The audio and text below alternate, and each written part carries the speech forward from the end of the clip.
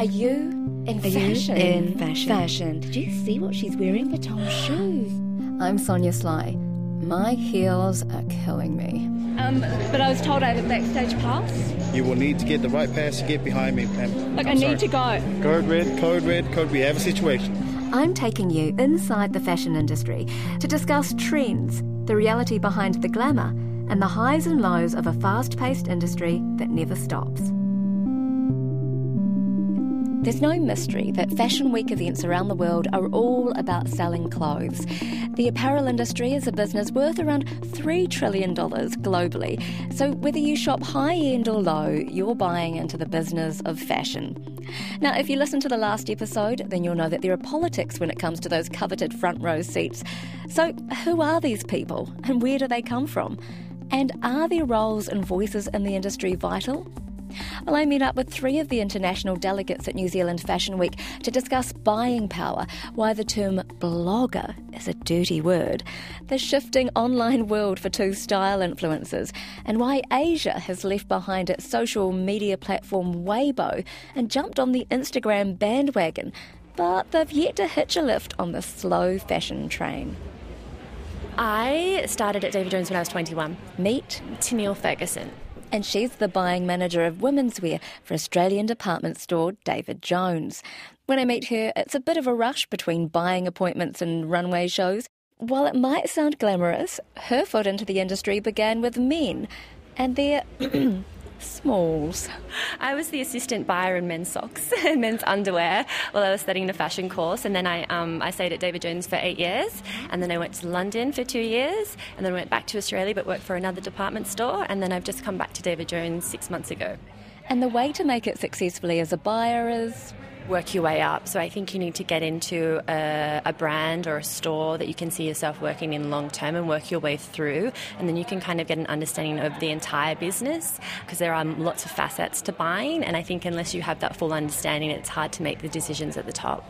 It's a numbers game, so I think a lot of people think that the fashion buying is, about all the fashion shows and the creative side of it, but it's actually a mix of, managing a business and delivering key financials, as well as, I suppose, understanding the customer's needs and having that creative understanding of the designers and aesthetics. Is there a lot of pressure on you to get it right for the David Jones brand? You're selecting individual pieces like that need to kind of fit side by side with basically competing brands, really. Yeah, exactly. That's I tough. think it's challenging from an aesthetic perspective. Is it going to look good on the floor? Are we going to be catering for all of the customers' needs? But the bottom line is, how well does the department trade? And that's a true indicator of how successful you are. I've come over here to kind of, get my head into the market and kind of understand more about what the New Zealand customer is looking for and what the variances are compared to our Australian market. On that note, then, what are the variances? In terms of aesthetic, the New Zealand woman does dress differently to the Australian woman. She likes more relaxed silhouettes, darker colours. Obviously, because of the weather over here, knitwear and outerwear are really key, whereas they're not as prominent in Australia. So we're majority dress businesses, but over here, outerwear and separates are definitely more popular. Would you think that anything that you've seen here would work in the Australian market at all? Yeah, potentially. Like who, for instance? Designer like Wyn Hamlin. Yes. I think he's got a bit of an international style about it, for that sophisticated woman. So it's not truly, I think, New Zealand in the aesthetic, but I think it does have some really strong New Zealand components to it. But I do think it would translate to the broader market. The market is open now, isn't it? The market is completely open, but I think every market has its own handwriting. And I think that's what's unique about New Zealand. It does have its own handwriting, as do Australian brands, as do, I suppose, English brands. What is it that you're primarily looking for, and I mean, do you find that it's competitive just from your point of view? Because I mean, obviously, you're looking for multiple brands to stock in a department store. We only have a certain amount of floor space, and we need to make sure that floor space is productive. So we want to be putting in the best assortment of brands in there to satisfy our customers' needs. What we're looking for brands to take on is a point of difference. So a brand that's offering a different aesthetic from what I currently already have within the assortment. The price and value equation is really key. Does that brand present good value to our customer, and also the brand awareness, particularly within the designer space where they are elevated price points, making sure that the customer has actually heard of the brand, or, it's on that up and coming, but it's just about to break through. Grabbing onto brands that are too early can be a little bit dangerous for us. Is that because their aesthetic is likely to change? Yeah, I think within the designer space, because it is more expensive price point, people kind of want to know if they've bought a dress, who the designer is, and that they have paid that higher price point. People want to, wear it loud and proud and it to be recognised. So that brand awareness piece is very key. And even for David Jones as a brand, how do you feel like the approach for them and the branding has changed for David Jones, like maybe over the past 5 years? Because everything in the market continues to shift. I think it's really key for every brand to evolve in time in order to be relevant. I think the rise of social media and the online players has really created quite a big impact and I suppose challenged customers that were historically David Jones or department store shoppers. They now have a lot of other opportunities in the marketplace to shop, so we don't have that domination anymore. Has it been hard? It's made us stop and kind of understand what our customers' needs are, and we're forced into then, I suppose, be a little bit more flexible and agile in our approach. So from a personal point of view, what were some of the highlights for you at Fashion Week? The highlight for my week was the graduate show. So I think there was some outstanding talent emerging from those designers, and definitely key pieces that I could see in my wardrobe, but really exciting to see, I suppose, talent at that level coming through. And what trends are you feeling like you're seeing in Australia at the moment? We're going to spring summer as well, obviously. There's a new romantic trend which is very frilly and beautiful, lots of lace, some Edwardian kind of high necks and long sleeves. There's a midnight glam trend, which is kind of an evening wear 80s trend with velvet luxe, lots of sequins, really special fabrics. And then there's a Tropicana trend which we're seeing coming through, which is lots of bright colours, so perfect for high summer and also spring racing, which is key in Australia, and lots of hot pink and red. I've always been drawn to Australian fashion, in the summertime, that swimwear, and I feel like it's a fresh take on what's happening in the States. That made me curious as to what's going on in New Zealand. Is it to have Australian ties, or is it kind of doing its own thing? And it's been very interesting being here. I've been blown away by all the street style, how just directional it is it's really amazing. 5 years ago, Mary Singh launched her website Happily Grey. Born in Texas and now based in Nashville, her approach to style focuses on texture, fabric and structural elements. She works full-time as an online stylist and influencer, but the world of blogging has changed dramatically with technology and especially the growth of social media platforms. So now the term blogger almost feels like a dirty word. Or is it? Yeah, I usually say influencer just because blogging does have a negative connotation. There's so many bloggers, it's so consumed. You've got some people that are doing it as a fun project and some people that are actually trying to, monetize a business. And so it does have a negative connotation. It can be considered like a vanity project. I always just try to hopefully it comes across as really about design driven and about the clothing, while also having that personal touch to it that blogging has. But beyond the designer clothes, she's just an ordinary gal. Or so I found out when I asked her, what's something that you wear in your downtime that you would want? No one to know? Yeah. Oh, man, I wish my fiancé was here. He would know exactly how to answer that. I wear almost religiously every night blue plaid flannel oversized pants that are probably from when I was 11. And I still wear them because they're so soft because they've been washed so many times. I'm getting married in 2 weeks, and we're writing our own vows, and we just exchanged vows the other night, and he put those pants in his vows. I was like, oh dear. Where you're from, are you kind of considered a little bit unusual? Yeah, for the South, definitely. Yeah, being from Texas, I live in Nashville.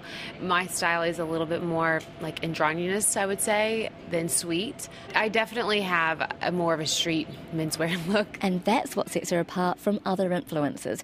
She has a following of over 800,000 on Instagram, but before fashion, Mary was actually a nurse. I went to school for nursing and studied medicine, and I know, right? Worked in critical care for 4 years, and I love taking care of people, but it was at the time that I wanted a creative outlet.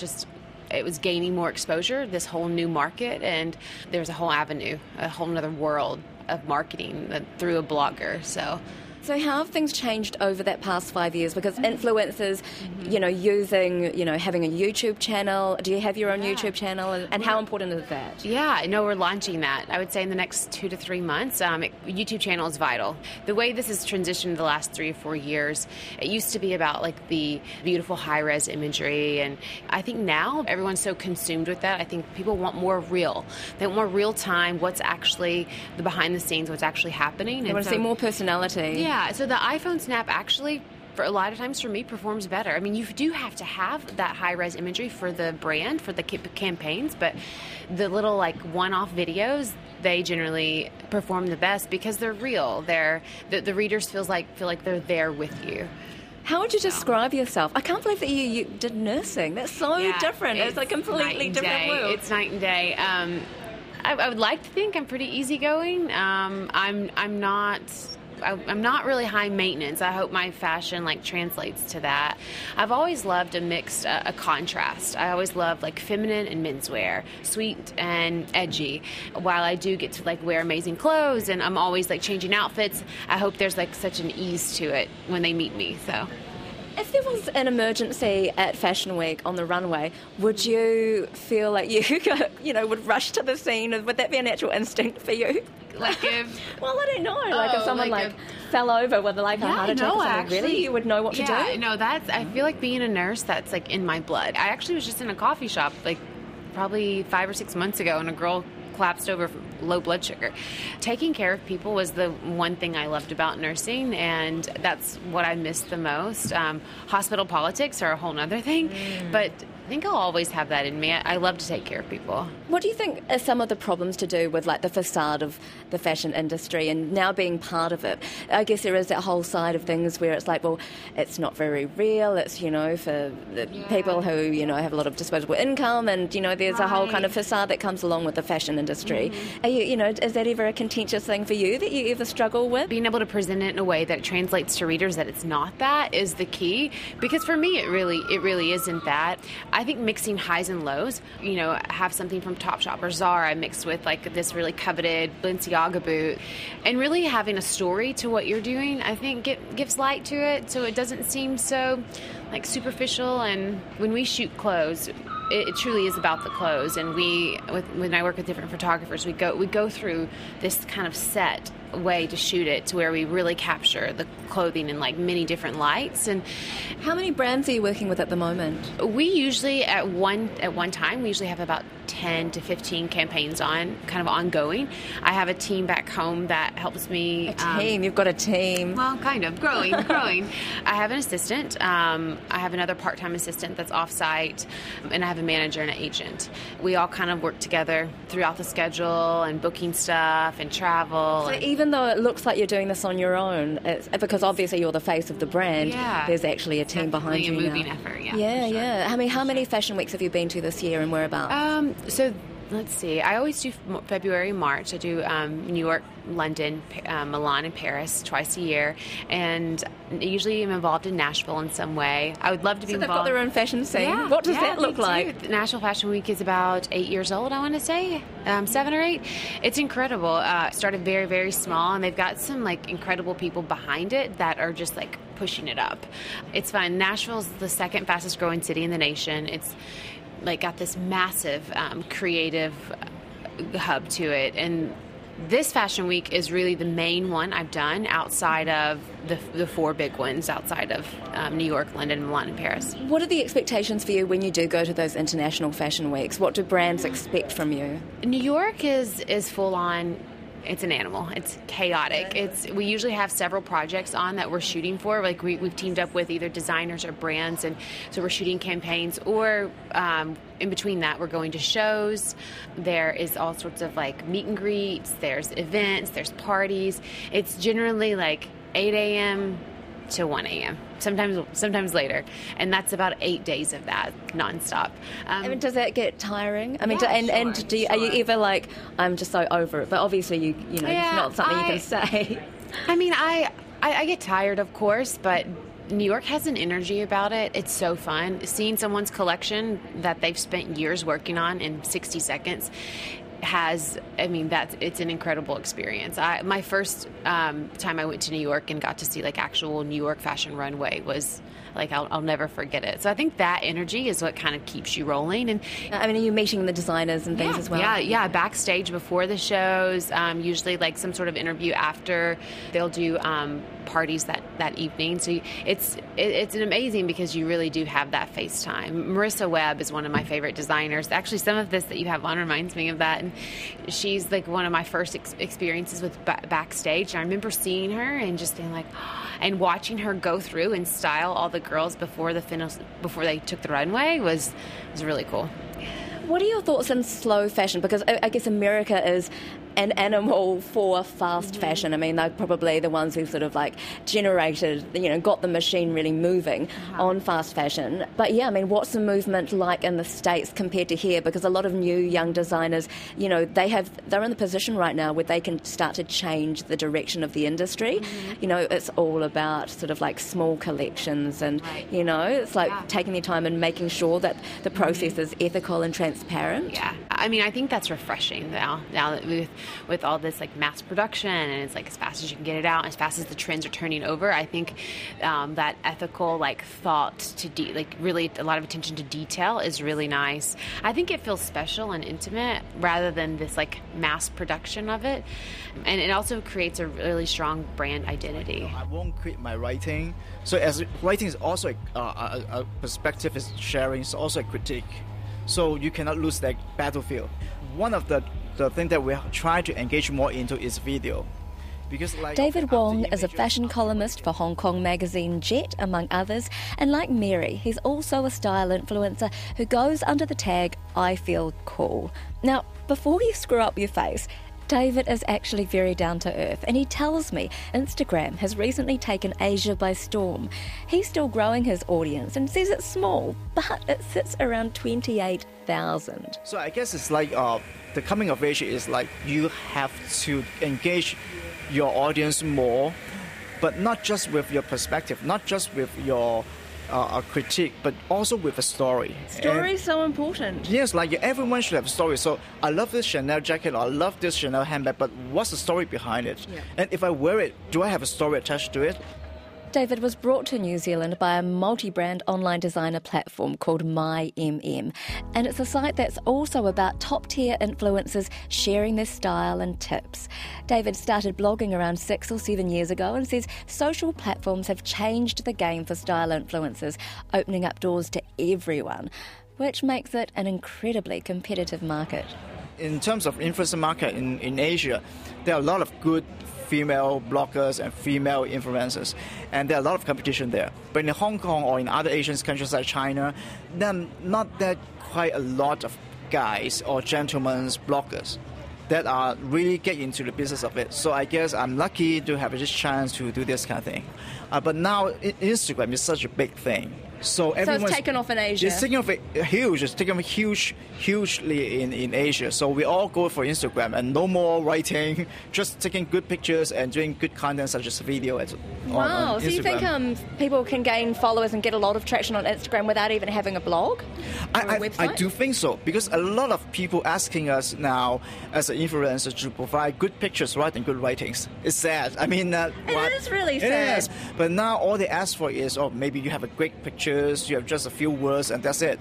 I mean, in terms of like where the industry can move and in terms of like critique, because I think there needs to be more critique in the fashion industry. Yes. How is that possible if everything's just about pretty pictures now? Yes, I guess it's like a two-way sword. Like, the one way it is the entry level is so low, so to speak, that you have a good skill of photography, or you have good pictures and you have good looks, and then you can get into the game, right?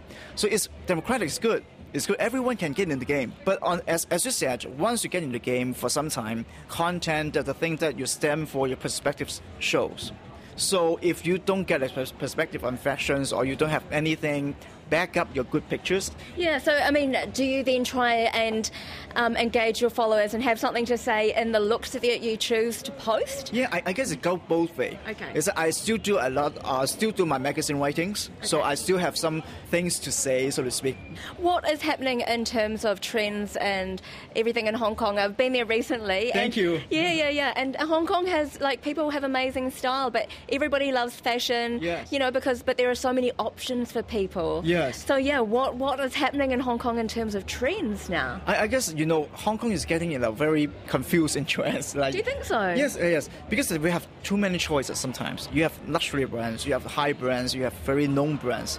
And that people, of course, will try to get to it, the hands on it. But for the people that doesn't have that kind of money, luckily we still have fast fashions. We have a low to medium range fashions that we can a lot of choices to choose.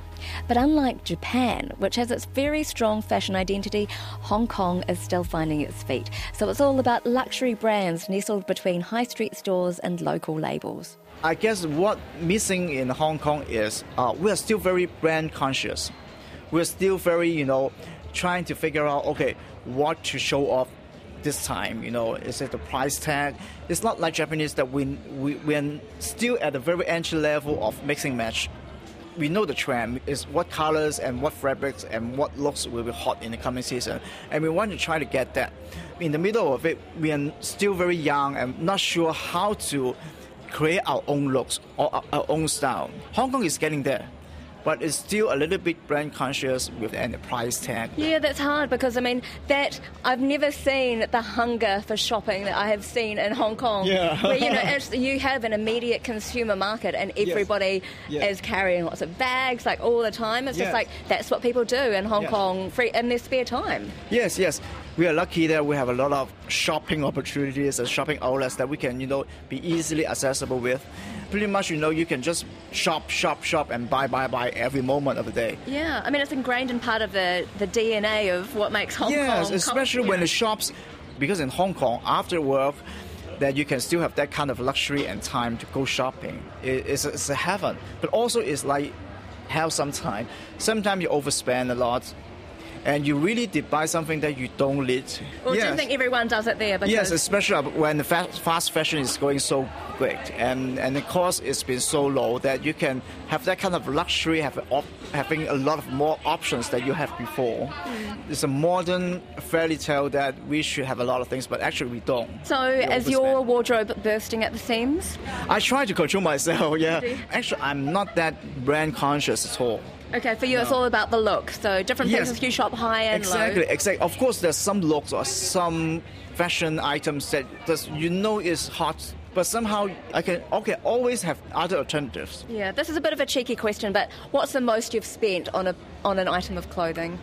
Biggest one is like $2,000. The most expensive for me is that I will not go beyond that. And you wear the item a lot? Of course, when you spend that much, you want to have that good investment return, right? So you're gonna wear, but you cannot wear it all along. What was it? It was a jacket, I guess. It was a jacket, and then the one tips I always get is don't buy the fashion key pieces of the season. Buy something that after this year, next year, you will come out from your wardrobe and it still look good. So I would tend to buy more classic items, like, a classic blazer that can take you everywhere, even though it's expensive. In Hong Kong, are people concerned about the impact of how fashion affects the environment? We're not big as other countries like, for example, New Zealand. I think it's really hard for a place like Hong Kong because everywhere you go, it's set up for people to shop continuously. Yes. So that is the movement of the culture that's ingrained in the place. We're getting better now because of there are some programs that are from government, from city centers that you can actually recycle clothes and also educating. Even my mother knows how to recycle clothes. But 10 years ago, we don't have that concept at all, especially in China, in Hong Kong. Our Chinese also have this thinking that we should wear new clothes every time. So that's why you won't see a big vintage market in China, in Hong Kong. The Chinese have a superstition about old things, that they bring bad luck. Yes, so there's, of course, that hasn't been cultivated, that idea to recycle. Yes. Back in the old days, we used to just throw it away. Really getting better now. But, that could be an opportunity for Western countries to go over there and buy a whole bunch of, used items and bring them back and recycle them, Yes. You've been at New Zealand Fashion Week. I mean, we're sitting outside, and it looks for autumn-winter next year primarily. Yes. What's the feeling that you get about New Zealand fashion from what you've seen? Well, it's my first time here in New Zealand, especially Fashion Week, and it's amazed me a lot. You guys do a lot of very international silhouette and drapings, and this is really fantastic. Back in our old concept, we thought New Zealand are more like very culturally individualism. You may not have that kind of global fashion vibe, but actually I'm totally wrong.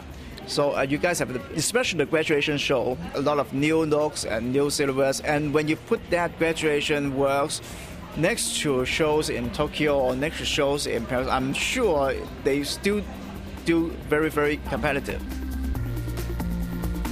You've been listening to My Heels Are Killing Me, presented and produced by me, Sonia Sly, and engineered by William Saunders.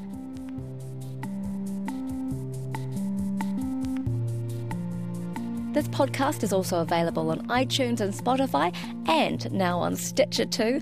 If you enjoyed this podcast, you also might like the new season of Black Sheep.